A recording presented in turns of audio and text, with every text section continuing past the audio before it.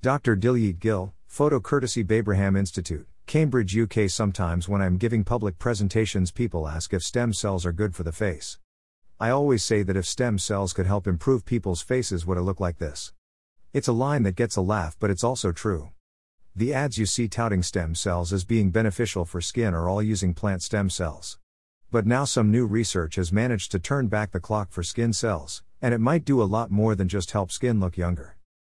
Back in 2007, Japanese scientist Shinya Yamanaka discovered a way to turn ordinary skin cells back into an embryonic-like state, meaning those cells could then be turned into any other cell in the body. He called these cells induced pluripotent stem cells, or IPSCs. Dr. Yamanaka was later awarded the Nobel Prize for Medicine for this work.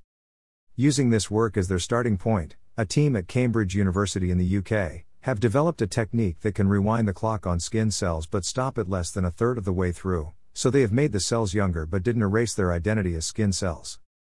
The study, published in the journal eLife Sciences, showed the researchers were able to make older skin cells 30 years younger. This wasn't about restoring a sense of youthful beauty to the skin, instead it was about something far more important, restoring youthful function to the skin. In a news release, Dr. Dilyit Gill, a lead author on the study, said, "Our understanding of aging on a molecular level has progressed over the last decade, giving rise to techniques that allow researchers to measure age-related biological changes in human cells. We were able to apply this to our experiment to determine the extent of reprogramming our new method achieved."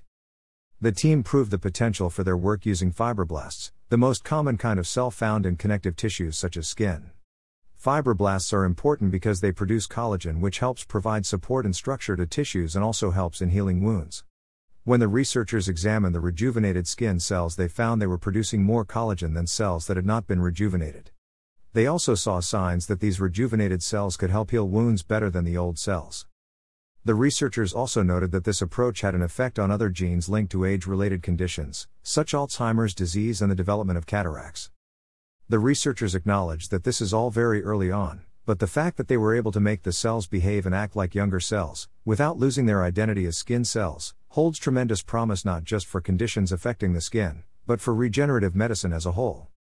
Dr. Dilyit concluded, "Our results represent a big step forward in our understanding of cell reprogramming. We have proved that cells can be rejuvenated without losing their function, and that rejuvenation looks to restore some function to old cells. The fact that we also saw a reverse of aging indicators in genes associated with diseases is particularly promising for the future of this work."